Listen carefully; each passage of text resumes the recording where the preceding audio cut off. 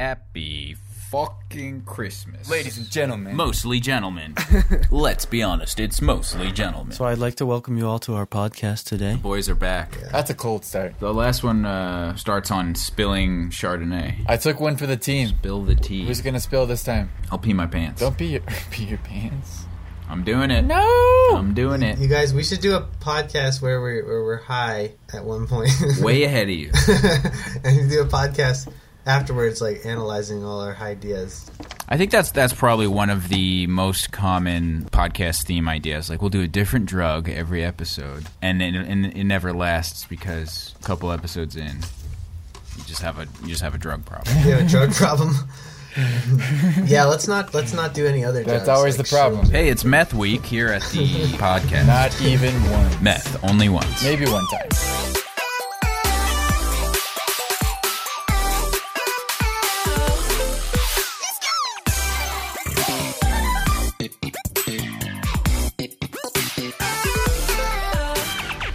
All right, so nobody saw Spider-Man? That was one thing I saw Aquaman. About. Okay, poor choice of the two. Hey! The guy who plays the Green Goblin, you know, Willem Dafoe? Yeah. Godspeed, They Spider-Man. digitally make him look younger, and they put his face on a floaty body, and it looks Yeah, so they did good. look kind of Uncanny Valley. Uncanny Valley. Peter Parker. He's already, like, naturally Uncanny Valley. He's already kind of weird, yeah. He was a babe when he was younger, though. Have you seen pictures? Was he? It really just goes to show you that nothing in life is a guarantee. Mm-hmm. You could be 29 approaching 30 and look pretty good, and then in a couple years, you become the Green Goblin.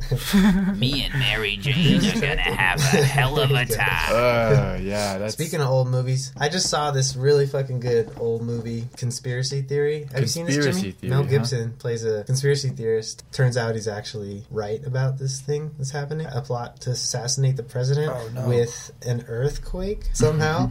A surgical earthquake strike. Yeah. I don't know. I might have missed some of the details in it, but it's got Patrick Stewart. Patrick Stewart. Okay. He's a Yeah. babe, too, when he's younger. We should make this just a conspiracy theory podcast. That'd be fun. Just like That'd be an AM cool. radio thing. Okay. Just change the whole thing. Well, That we didn't sounds really bad. have a direction yet. The last line on my Tinder bio says that my love languages are playful arguments God. and God. co-conspiracy. Oh, there you Nice. go.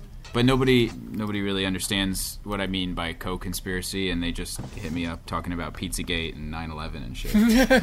That's not a recognized love language, unfortunately. Yeah. Well, you know, why does some old white guy get to have the final say on the 5 love languages? You're saying that you, as another white guy, should have the same? I'm saying that anyone can define their own love language. That's a cool Now we're idea. talking. I like that. That's so right. How did you make your own love language? You got assigned it by a test you took? No, I just decided. You just decided it? Oh, okay. You get I just assigned said, one. this is my love language. This is yours. Take it. Care for it. For me, mine changes actually periodically, but physical touch and what's the other one? Words of affirmation. Sex. Yeah. Yeah, I feel Yeah, exactly. I like that they throw physical touch in there like that one. You always do all the love languages, all 5 of them, but you don't necessarily like some more than others. Like you're most I know people who don't like physical touch that much, but they have really, good relationships with people because they are able to express themselves intimately with their words. Sure. What do we got? We got physical touch, quality time, words of affirmation. Acts of service, gift giving. Gift giving, yeah, you're right. That's all 5 of them. Yeah. And Dan's, which is like conspiracy. and conspiracy Talking theories. about conspiracy theory. I tweeted at the author of that book, and I asked him if cunnilingus is physical touch or acts of service. Some of them are I'm both. sure he got back to you. Yeah, he blocked me. He He's blocked like, you. this guy's a troll. But yeah, if you read the book, you'd know that some actually are both.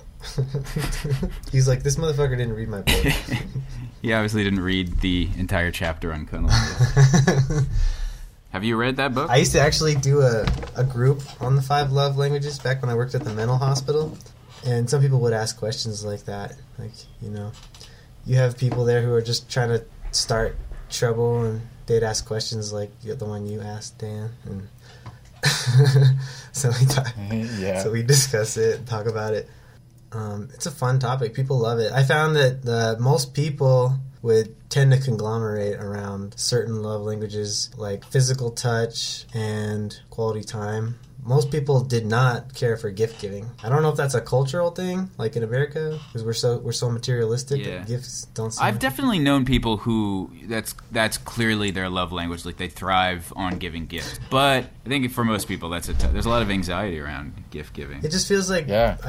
My idea is like maybe it's just because we're so materialistic as a culture that gifts don't feel as special. Yeah, there's a cultural pressure to like find a gift for everyone at a certain time of year, so it feels more forced. Yeah. Yeah. Getting someone a gift should happen when you see something and you think to yourself, this person that I know has to have this because I know them so well and they would love Yeah, this. yeah. Yeah. I I dated agree. a girl once who really liked gifts, and I had this idea that maybe it was because she was poor growing up.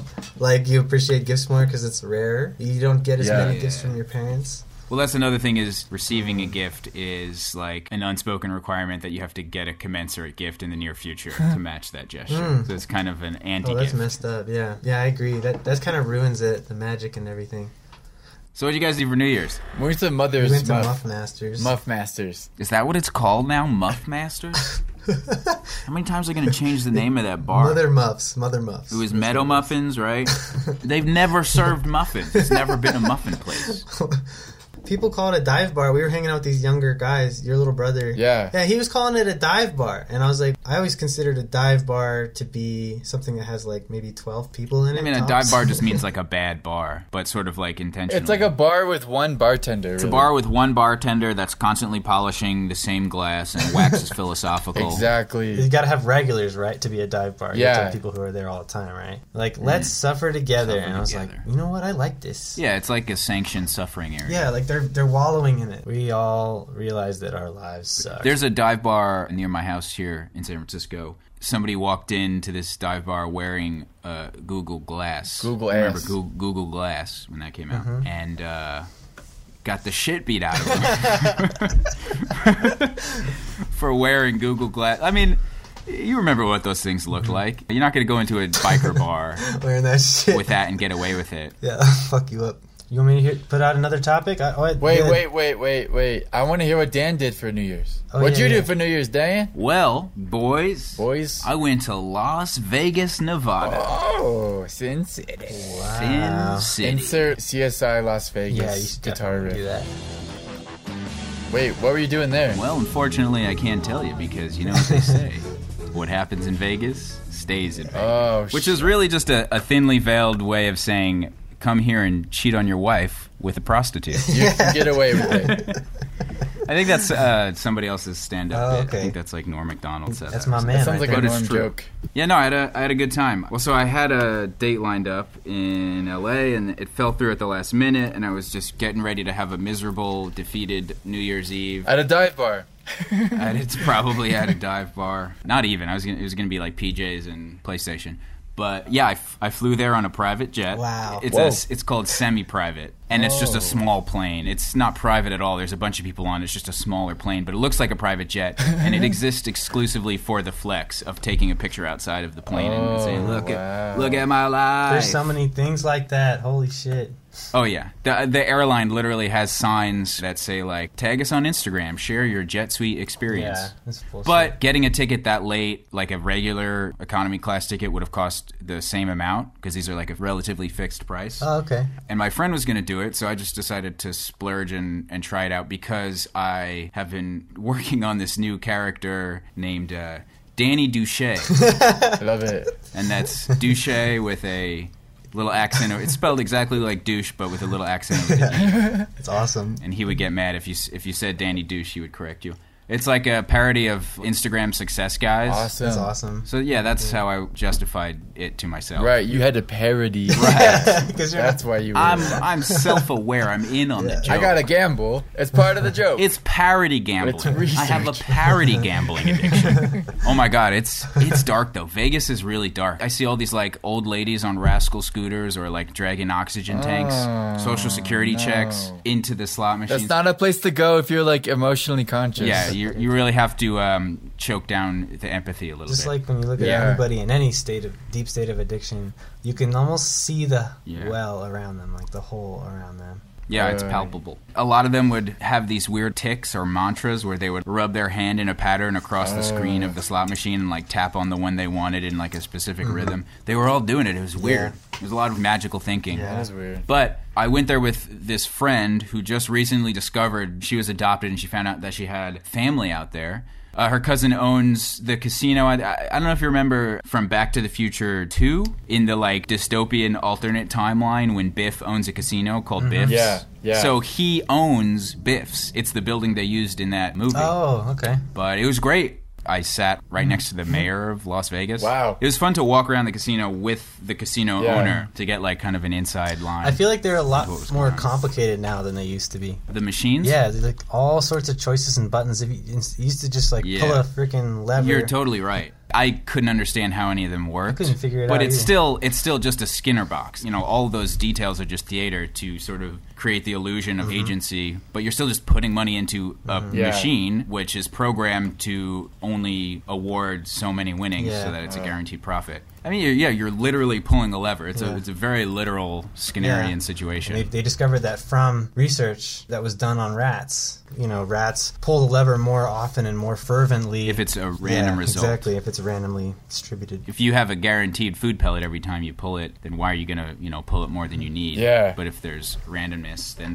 the rat will hit the lever frantically. And at the end of the day, when you feel like you have more agency, that just makes you feel more addicted. Yeah. Kind of like video games. World of Warcraft, their loot boxes. Yeah, the drops. It's like you're rolling the dice each time you buy one of these treasure chests. You could get some kind of amazing gear, or you could get a really shitty one. They used to do the pretty good ones every time, but they found that people got more addicted when you'd alternate it. I did a paper in college on, they required us to play 10 hours of World of Warcraft and then write about it. So I did a paper on how World of Warcraft uses Skinnerian psychology to program gaming addiction into its players. That's Oliver's favorite game. No. Yeah, he plays it all the time. No, He's always talking about that. No, you play Defense of the Ancients. Yeah, it's Dota. very different. No. He plays RTS games. Oh, we were just talking about this, Jimmy. You just fucking with me. I'm kidding. It's like, for the layman out there, it's like comparing Pac-Man to Halo because they both have a guy that you control. I'm definitely a rat in a Skinnerian maze. Either way, regardless, we all are. Regardless of like what you want to call it, they're definitely hijacking my dopamine system in order to get me to play more, and I can feel it, and it's disconcerting. Like whether I win or lose, I feel like shit after I play a game like that. You know what I mean? You just feel depleted. I don't know how it keeps making you want to play. I feel you, bro. But still do it. It's free. Yeah, dopamine addiction is a real thing. But there's also another system in our brain that works more sustainably. It's called the serotonin-based system. Serotonin. I'm team serotonin, guys. There you go. Me too, man. Team tonin. Me too. Yeah. The tone zone. If you're team serotonin, then you better get out of Colorado Springs because the higher elevation you are, the more your brain relies on the dopamine-based system. Whoa. It has to do with oxygen deprivation. It's something I noticed when I moved down to Albuquerque, even like 2,000 feet. There's a lot of suicides here. Yeah, and that's related as well, I think. I think the study was originally based in somewhere in Utah. It was also high elevation, and they started to notice that the suicide rate was higher in this higher elevation city, and they're trying to figure out why. And this scientist postulated that it was due to oxygen deprivation from high elevation. It's hard to isolate Mormonism as a variable there. I wonder what the suicide rates are in Mormon community. I mean, Mormons are all like generally pretty happy, at least superficially. I don't know what's going on deep down. Yeah. I actually took a road trip through Utah and Las Vegas. I drove through like a town. Everyone there was blonde and blue-eyed. Yeah, I was like, oh, it's got to be a Mormon town. Yeah, it's a genetically distinct haplogroup. Is it? Yeah, Really? yeah. I always wondered that because all of my friends looked Mormon. They had a Mormon look to them. Because Mormons emigrated westward at some point in American history. I forget where the people group originates from. Did you see Trump Tower? It's all alone. It looks like all the buildings are, sitting at the pool table and Trump's tower is not invited. A driver that I got told me about how the Vegas consortium, of casino owners sort of ousted Trump because it folded. Oh. Because he wanted to expand it or something. They had all this space around it that he wanted to Yeah. another failed Trump business. Wow. Yeah, it's really funny to see. But also just like the windowless casinos And the patterns in the carpets that keep you trapped in the maze, they kind of confuse you. Instead of leading you to an exit, when you try to leave, it kind of leads you It's back like an in. IKEA. Actually, the thing that I like about Vegas that doesn't really have anything to do with why most people go there is Vegas is one of the best examples of like arcology. Have you guys ever come across this term? No. It's a portmanteau of architecture and ecology. It's like architecture that's so grand and all-encompassing that it's like a self-sustained ecosystem. Superstructures. It's one of the few cities in the U.S. that are designed for pedestrians. So there's all these like climate-controlled tunnels and breezeways that connect all the casinos. Like you could just walk around Vegas all day and never actually have to cross a street. I know what you mean. I mean. I mean, I remember going there and seeing the bridges between the buildings. How is that like have to do with ecology? I don't really get it. It just seems like a really efficient way of not having to wait for people to cross the street. You know, besides being designed as a way to direct business, foot traffic into casinos, Vegas is built in the desert. It's like a harsh environment. Like you see the same sort of infrastructure approach in like really cold northeastern cities, so that you never have to walk outside. It kind of makes it feel like one big amusement park. Wait, Oliver, did I ever tell you about the time that my parents thought I was gay with you? Oh, shit. What? What? No, you never told me about this.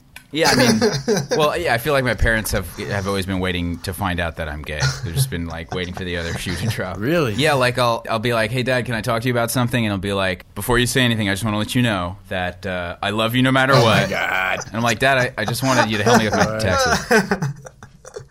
Yeah, it's funny. Yeah, I don't know. For like, besides all the other parental anxieties, I feel like there's two things they've always been worried about. One is that I would stop believing in God, and the other is that I would turn out to be gay. What the fuck? That's crazy. Yeah, and one of those things happened. I'll let you guess which.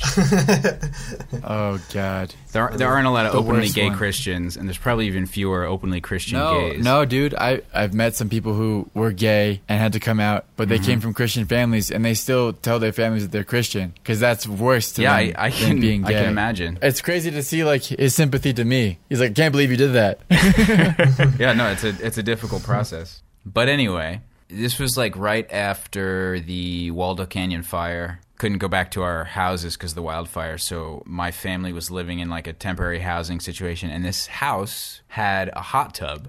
You know, I'm going to get some use out of this hot tub. And I had a girl over one night, and we were hanging out in the hot tub, canoodling. We weren't like having sex, because hot tub sex sucks. Can we all agree That sex hot tub sucks. sex is terrible? Oh, yeah, hot tub sex. Right? It's the worst. Oh, you just get overheated so fast. And That was my first Can't feel time. it. Yeah, Oh, didn't yeah, I you remember. lose your virginity in a hot tub? I did. Yeah. I mean, that's a cool way to lose your virginity, because Yeah. your first time isn't really expected to be necessarily quality.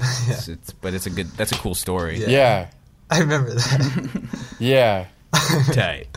I remember thinking like this is gonna be really good, and then it was not. Yeah, not really. That's what all the Not fuss really. is about?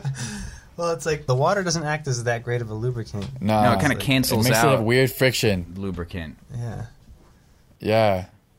But anyway, so I'm in the hot tub with this girl, and somebody comes outside, like onto the deck. It's nighttime, so it's dark, and we kind of like jump. We're kind of surprised, and they shut the door, so they couldn't really see who I was with. And a couple days later, my dad comes up and is like, "Hey, can I talk to you?" And I guess the girl that I was with, she was like kind of an outdoorsy Colorado girl. She had, I think, what kind of car did you have, Oliver, in like 2012? That was your purple. Probably a Honda Civic.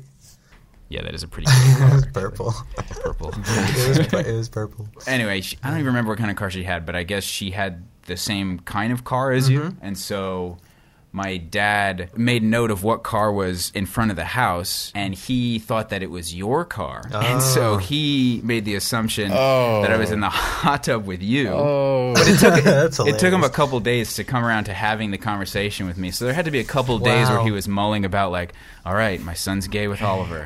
I love that it's with Oliver God. too. That you said the way you said that. Holy shit. That's so funny. It makes sense now, like some of the ways that he looked at me sometimes. Like I'm starting to like put it together. I don't know if maybe your dad thought that because it might have come up in conversation that I hooked up with a guy. Because I definitely tried it a few times. Because I had just got done reading this article about how statistically the youngest child of 3 brothers, the youngest brother, is like way more likely to be gay. Twice as likely. Yeah, I remember you explaining I remember this. there's all kinds of reasons behind it, you know, like, oh, I can't beat my brothers in sports or anything, so I'm going to beat them at being gay. Like that. Take that. Or something like that. And I felt like I was on like a trajectory where I could have become gay, but then one day I beat my brother in foosball, and then I was straight after that. And now he's gay. Are you serious? No, I'm kind of half joking. Because like, I remember in wrestling, I was better than them at wrestling, but I could never beat them because they're bigger than me.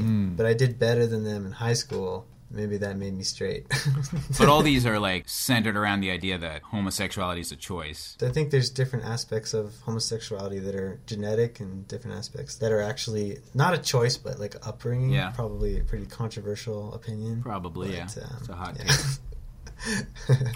Like, I think it's both, you know, like they say nature versus nurture, but it's actually both. It's nature and nurture that creates somebody. Because that stuff goes deep as well. You know what I'm saying? Yeah, you can't really choose your upbringing. Yeah, exactly. Or any sexual preference has to do with stuff that you saw when you were younger, you know, stuff that you were exposed to when you were younger, probably. Yeah, I mean, none of these delineations are really, you can't really draw a clean box around people and expect everyone to fit into that box.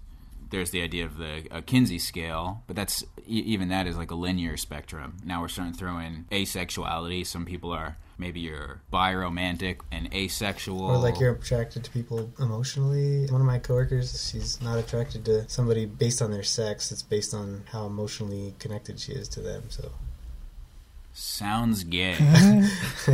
You know, these boxes are dull and brutish. Yeah. Genetically, if you want to go into more detail, our bodies all start as feminine. Before the hormones come into the uterus and start defeminizing or masculinizing parts of the body and the brain, we're all female, right? Yeah. So it makes sense that sometimes, based on your genetics, certain parts of your brain might not be defeminized completely or might not be masculinized completely, and you might end up with someone who's more feminine in essence in their brain, but maybe not in their biology, not in their body, and so they might be more inclined to be attracted to more masculine features. And so that might be some of the genetic component of it. There's got to be a little margin for error because, of course, there are people who are actually gay who haven't reconciled with that fact, so you have to figure there's also people living a gay lifestyle who are maybe not as gay as they think they're. Like, I have a friend here who is openly gay, living it up, having a great gay time, but has expressed that he is bi-curious, which,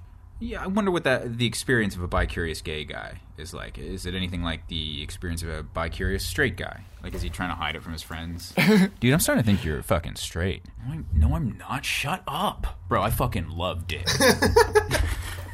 That's cool that you felt free to explore that. It's not, I mean, like, that's pretty common in European countries, that's what I've been told, but it's much less common here. Like, in the U.S., you might hear a woman say, yeah, I went through kind of a lesbian phase in college. You know, it's common to explore that and maybe find out it's not for you. But you don't really hear a lot of people say, I went through a gay man phase.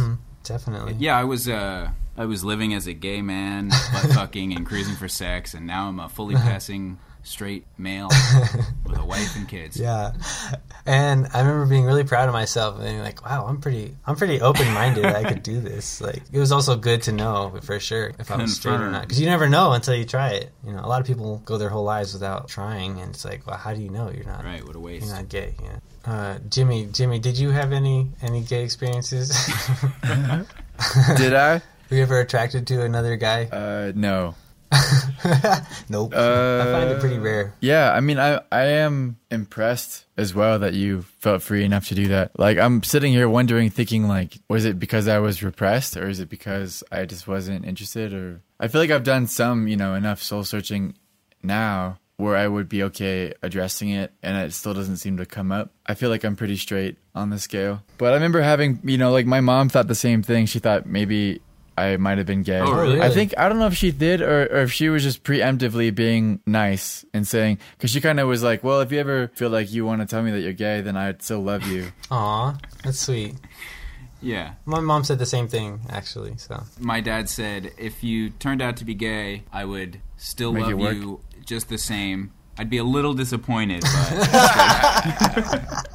that's which, honest. like, for him, like, okay, So honest. he's being That's honest. good. Yeah. Yeah, I like it. I feel like it was my way of my mom trying to dig to get me comfortable enough to share with her. I don't think she was being truly honest because she wasn't fully comfortable when Anne, my sister, started a gay relationship. Yeah. It really made her uncomfortable too. Like, it's one thing to say it, it's another thing to like be faced with it. Yeah. You know? Right. Big difference. Yeah, I mean, it's something you know. You don't have to do too much soul searching. You don't really have to hook up with a guy to figure it out. I'm just kind of like Yeah. science, or I'm a scientist. Like I think about things like that. Like I gotta try it to know for sure. Huh. Well, to me, that's interesting that you took it that far. Yeah, I know. It's some real commitment to the scientific method. Yeah. Yeah, it's kind of crazy if you think about it, because it's like this is another person on the other end, Yeah, that it's I'm fun. kind of fucking with. Well, it sounds like maybe you were getting pressured as well. Was the guy you were with kind of like, come on? Yeah, definitely. Yeah. And so you were like, well, in the spirit of science. Yeah, I was like, well, do I really? I thought about to myself like, how much do I really care? Yeah. I mean, this guy obviously wants to, and I don't really care too much, so I might as well just do it. I remember feeling that way too, like getting pressured by somebody. And it felt kind of gross to get pressured. I remember really not liking it. It almost felt like he was trying to trick me or something. you know? Yeah, dude, I know exactly that Yeah. feeling, man. It almost felt like he would get off if he did trick me. It's almost like it was like a challenge. Yeah, definitely. That's like not every gay guy. I'm not gonna say every anything, but that's like every gay guy's fantasy, right? Is it? To get a straight guy. Like that's what I've been told. It's like if you can get a straight guy to hook up with you, it's so much hotter than if you just find another gay guy. Yeah, that was the vibe I got. Yeah, it's a conquest to convert Yeah. someone. Yeah, it means that you're like persuasive and hot because you got one guy to change sexuality for you. you know? Right. Yeah, Makes you feel yeah. like you understand what girls are going through, right? Because we're doing this shit, guys are doing this shit to girls all the time, you know? Yeah, didn't you used to say that this was an Oliver original? Every straight guy should go to a gay bar at some point just for the empathy exercise of knowing what it's like to be treated like a piece of meat. Yeah, definitely. That's how Yeah. that's how it all started. I went to some gay bars, brought my friends there. It starts out fun, like right. The clubs are more fun, right? The music's better, Yeah. the dancing's better. Everybody's naked and having a great time.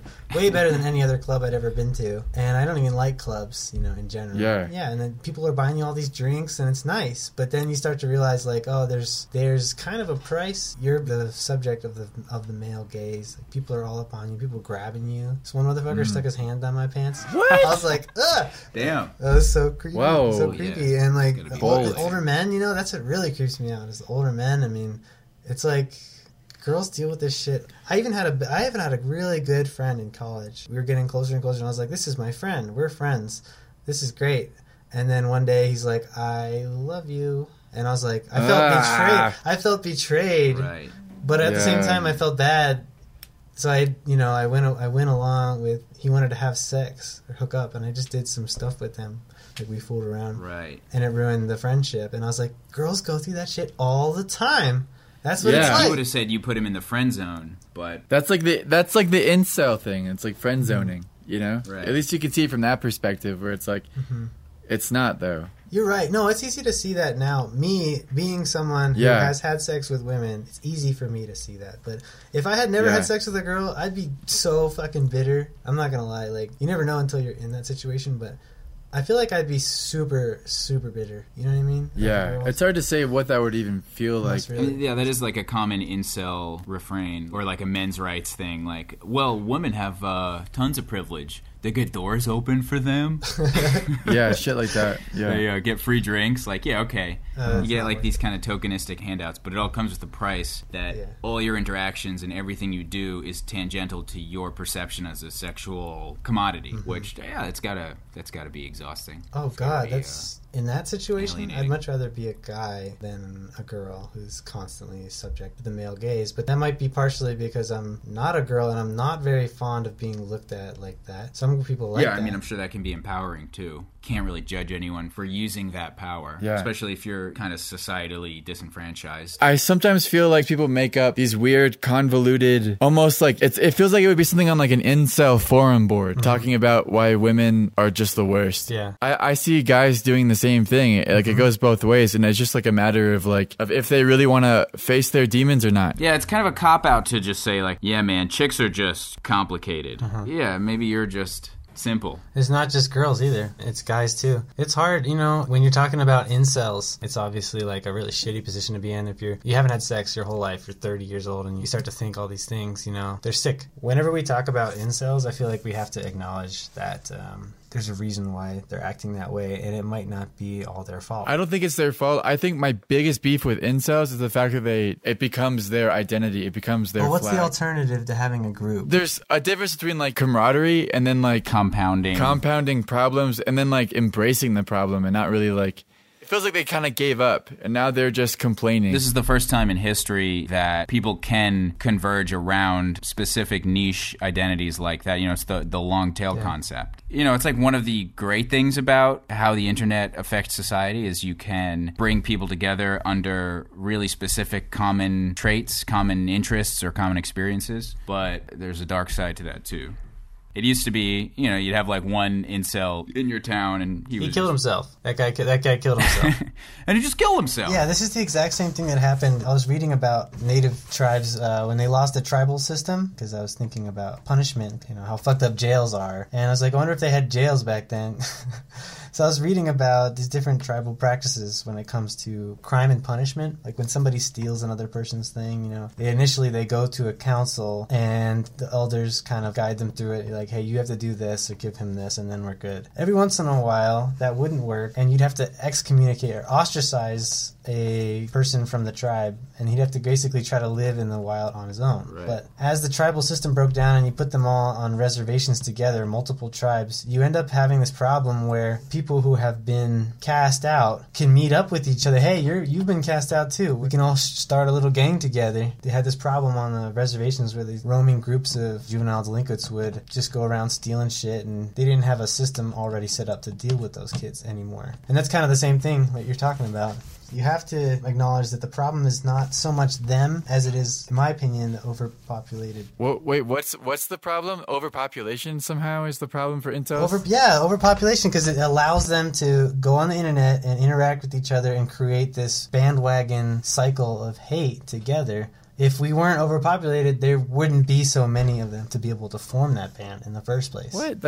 I just think that's kind of ridiculous now. Like, that's like a completely unsolvable problem. Now you just... Unsolvable? How is that unsolvable? Because the only way to solve overpopulation is to kill a bunch of people or something. Thanos was right. It's not a solvable problem. How do you solve overpopulation then? You can limit the amount of babies people have. If everybody doesn't have 2.8 children... Yeah, Japan's population is in decline. Like, Japan has an aging population because nobody's fucking in Japan. Yeah. They all have, like, pillow waifus and digital girlfriends. As soon as you talk about incels, you have to bring up why they are the way they are. That's why they've grouped up together, but it's not why they've become that way. I think it's just because they were, miseducated and misinformed on what relationships are and how relationships work. And so they go out into the world with this sense of entitlement, and then when they don't find a woman who mirrors that or respects that, then they get all pissy. Yeah. I get it, but it's also like... It's inexcusable. They can unlearn that stuff and learn better ways of interacting, but instead of they grouped up together and basically say, I give up. Like the guy who killed those people, he's not like super ugly dude. Mm-hmm. I think that also probably drove his entitlement. I think the biggest problem is the sense of entitlement that these people have. I don't know. Maybe I'm getting out of my... I think ultimately what I'm saying is it is entitlement, and they can learn. I totally agree with you in terms of entitlement. I like to think about the causes of it, the roots of it. Like, have you ever read the book Moral Animal by Robert Wright? I don't think I've read that. He starts out talking about Elizabethan England and how before we had marriage as a stable concept, a lot of monarchs would take multiple wives because they could support them. They could afford to support multiple families and wives that way. So you ended up with this problem. We had a lot of young single men, bachelors, who were angry because they didn't have a wife. They were like, what's the point of working every day if I'm not supporting a family and I don't see any future for myself? So they were starting these revolutions, and the powers that be, it kind of reinforced the sanctity of marriages as between one person and another. When they did that, the unrest and the amount of revolutions that were occurring went down. That worked for like 400 years, and then more recently, in in the last few decades, it's like a 50% divorce rate, right? So this author, Robert Wright, thinks our society is in a state of unrest again because you have so many young men who are angry, and the way he describes it is frustrated about their futures, like lacking in hope. It kind of relates back to talking about overpopulation or population control. All conflict originates from scarcity. This is one specific kind of scarcity, but look at China as an example. There is or was state-enforced population control, one child or whatever. There's all kinds of weird side effects of that. Like there's something they call little emperor syndrome, which is where basically every child there has an only child personality. Like if you've ever known an only child, if you ever dated an only child, you know what I'm talking about. Yeah. But there's also in China there's this phenomenon, the missing girls of China. Statistically, there's a disparity in the number of men and women because if you only get one shot at a child and you live in this culture where there's a value placed on having a son, these girls start to disappear. You know, it's a very dark, terrible thing. But now, as that population group starts to grow up, there's statistically significantly more men than women, and so there's a lot of people that inevitably are not going to be able to find a partner, or at least a heterosexual partner. I don't know what the Chinese view of homosexuality is. They could all just be gay. Yeah, that's a choice you can just make, just be gay. Right, that's a choice, right? If it only were that easy. My life would be a lot easier if I could just be gay. Oh. I guess I shouldn't say that my life would be easier. I've gotten shit for that in the past.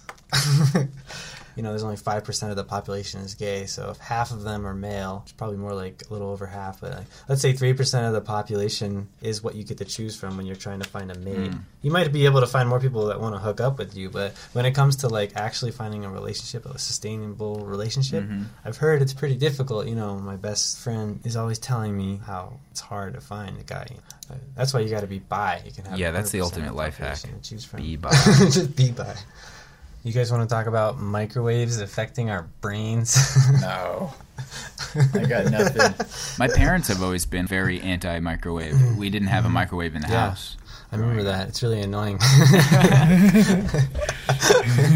But there's nothing saying that doesn't affect our brains. Like, I mean, you know how, like, for example, on a full moon, the change in gravity seems to make us feel differently? Yeah, there's like more 911 calls on full moon nights. Going into labor trends around a full moon. Yeah, and it's just one of those things that it's just so hard to measure that there's a lot of scientific studies out there saying that it's not statistically significant correlation. But you can use nonlinear algebra now to model a trend that we could only model linearly before. You can find correlations that are much more subtle. So we are living in a statistics renaissance. Yeah, because currently our form of measuring a correlation is it has to be 1 in 20. The person who came up with that number, 1 in 20, was an armchair philosopher. Just some old white dude who's like, yo, this is what it has to be the number to be high enough. It's arbitrary. Yeah, it's totally arbitrary. And there's plenty of scientific papers out there that are interesting theories and interesting correlations between interesting things that are just thrown away because they didn't hit that mark. I kind of get the feeling that we're approaching a point where all scientific certainty starts to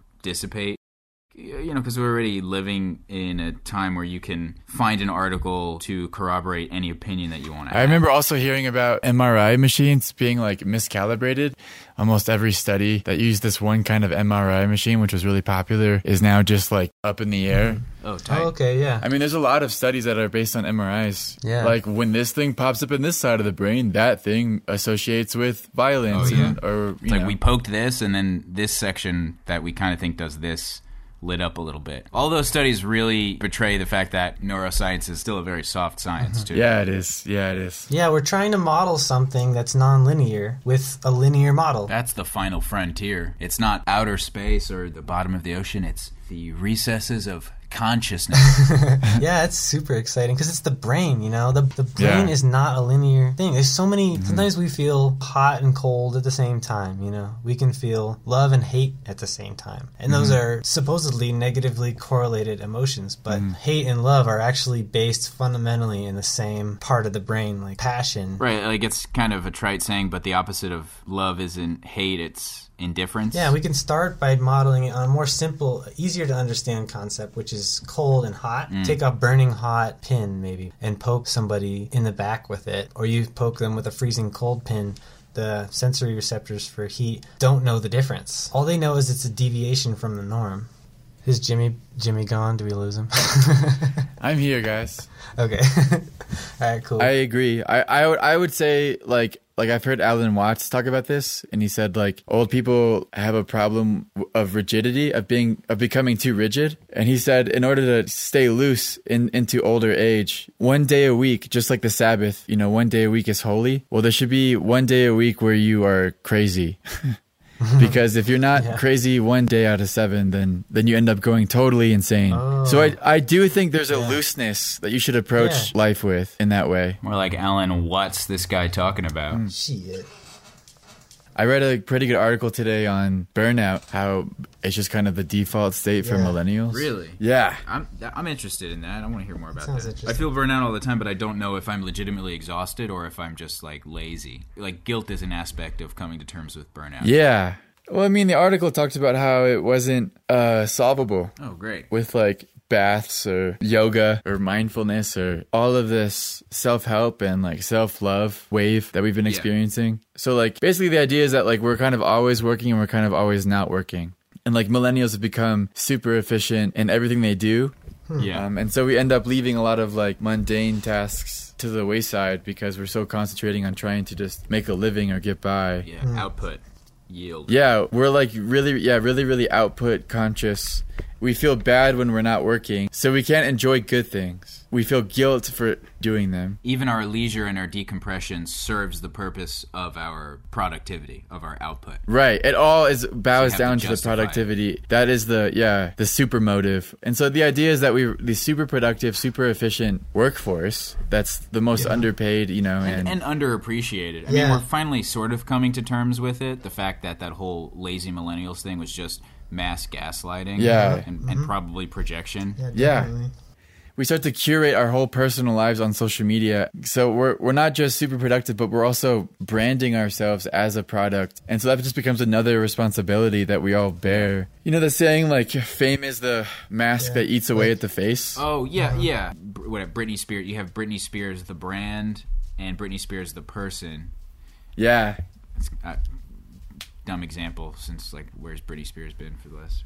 Well, I mean, not necessarily. She did have that whole shaved head thing, which is like probably the culmination of her face being eaten off, metaphorically. And when that happened, everybody was like, oh, Britney, she's such a hot mess. But when she shaved her head, I was like, yes. I was actually proud of her in that moment because, you live your whole life as a brand. Yeah. Being groomed by other people to embody some weird, sexual ethic of simultaneously hypersexually but unaware of your sexuality. That was that's the theory of why Britney Spears was such an effective cultural figure. Yeah. And the whole time it's like, there's a person underneath there, but nobody really knows who that is. And after a while, she probably doesn't even know who that is. Exactly. But that was her, like, self-sabotaging in a way that said, I'm reclaiming my face, literally. Yeah. I'm reclaiming my appearance. Yeah, exactly. No, that ruled. Exactly. That's really well put. It's exactly. Britney, bitch. Then we all have our own versions of that because we're all a little bit famous, or like we're not famous yet. Yeah. You can kind of lose yourself chasing that. Yeah. But nonetheless, still, it's a systemic problem. As much as an inward journey as I can take, I'm still in a fucked up system that doesn't have the opportunities that our parents did when they were our age. It's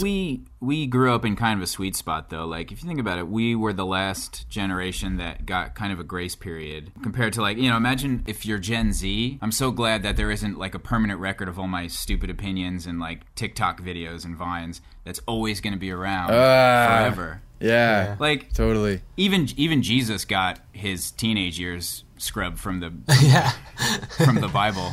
Yeah. The story kind of drops off and then picks up in his 30s. Mm-hmm. Yeah. It's funny how memory, like, things fade, and yet, like, social media is like this digital record. I think there should be, like, the right to forget. Yeah, that's a thing. Yeah, that's why I like Snapchat so much.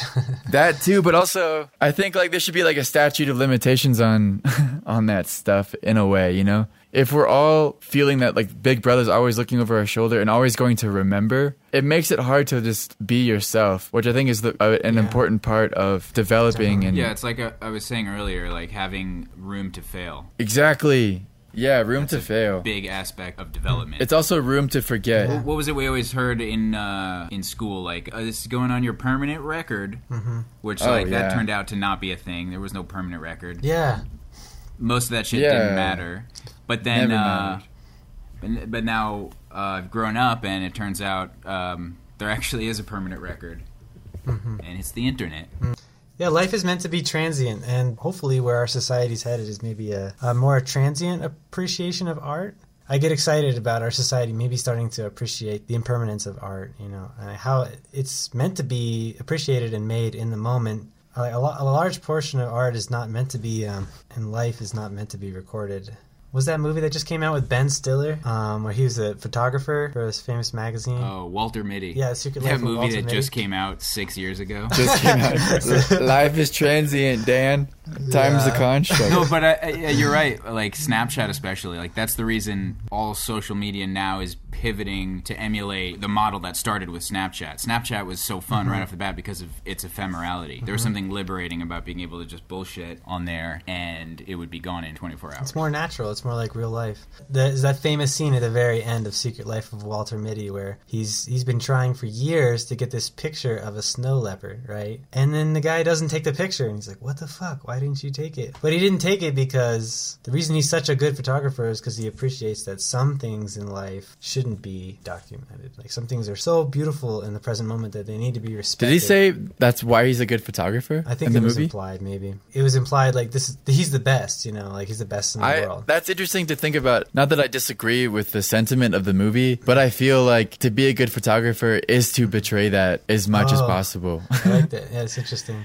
I mean, I think it costs you something. I think it does. Yeah, I remember that scene actually pissed me off. Yeah. Just because it reminded me of like a lot of insufferable people. That was like sort of the height of like the kinfolk era. Self-serious shit. Really regressive aesthetic fetishism. But you're right, that is a huge component of being in any visual medium is you walk this very fine line of needing to document things, knowing full well that by pulling out a camera you are fundamentally altering that experience or that moment, whatever it is. Yeah. Sort of the art of it is learning how to at least mitigate the level to which the presence of a camera affects your whatever your subject is. Yeah, kind of like what scientists are doing with trying to observe subatomic particles without affecting them. No matter what, they're going to affect it just by looking at it. And it changes by nature of being observed. At some point, it becomes impossible. I feel like Nathan For You is a good example of this. The goal, I think, is to kind of reveal the humanity of a moment, some kind of humanness, which usually goes away in the face of a camera. Like, I think some people get uncomfortable watching Nathan For You because he's kind of exploiting these people to reveal the funny or not pretty parts of themselves for our entertainment. I think that's why I think it makes people uncomfortable watching it because it feels like he's almost exploitive. So in a way, it's sort of ethically gray. Yeah, the best episode of Nathan For You,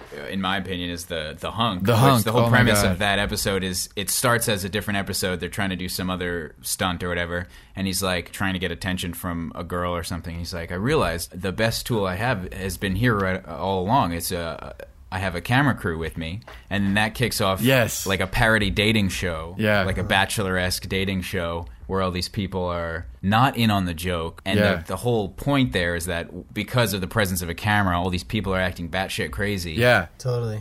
Going back to the value of Snapchat or the ephemerality of art and audiences' appreciation of it. Yeah. It's not as marketable or commodifiable or I guess even tangible. Like the value of a play, for example, like the way you feel after you leave a play. It only happened that one time, and it becomes a memory after that.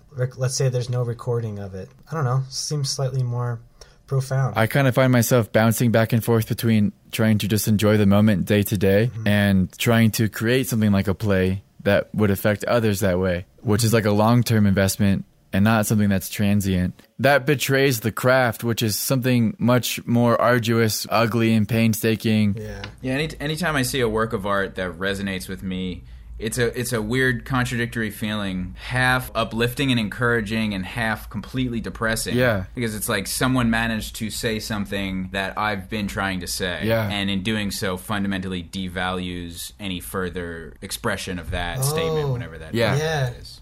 Definitely. Plays suck. Plays are too. I mean, I agree. What are you doing, Dan? I gotta go to the airport. All right. But you guys sound like you figured out the shit. secrets of life and all that, so you can keep going. Yeah. But you got to go to the airport. Yeah, we should pick this up. I want to talk about this more, but I'm a little bit tired now. Oh no, the Buddhist. Let me just say this one last thing. So Yeah. the Buddhist. All right, philosophy is like, all right. So there's two types of Buddhist monks out there. There's the kind that choose to get out of here, Josh. Close the door. The fuck. All right. Sorry. Sweet.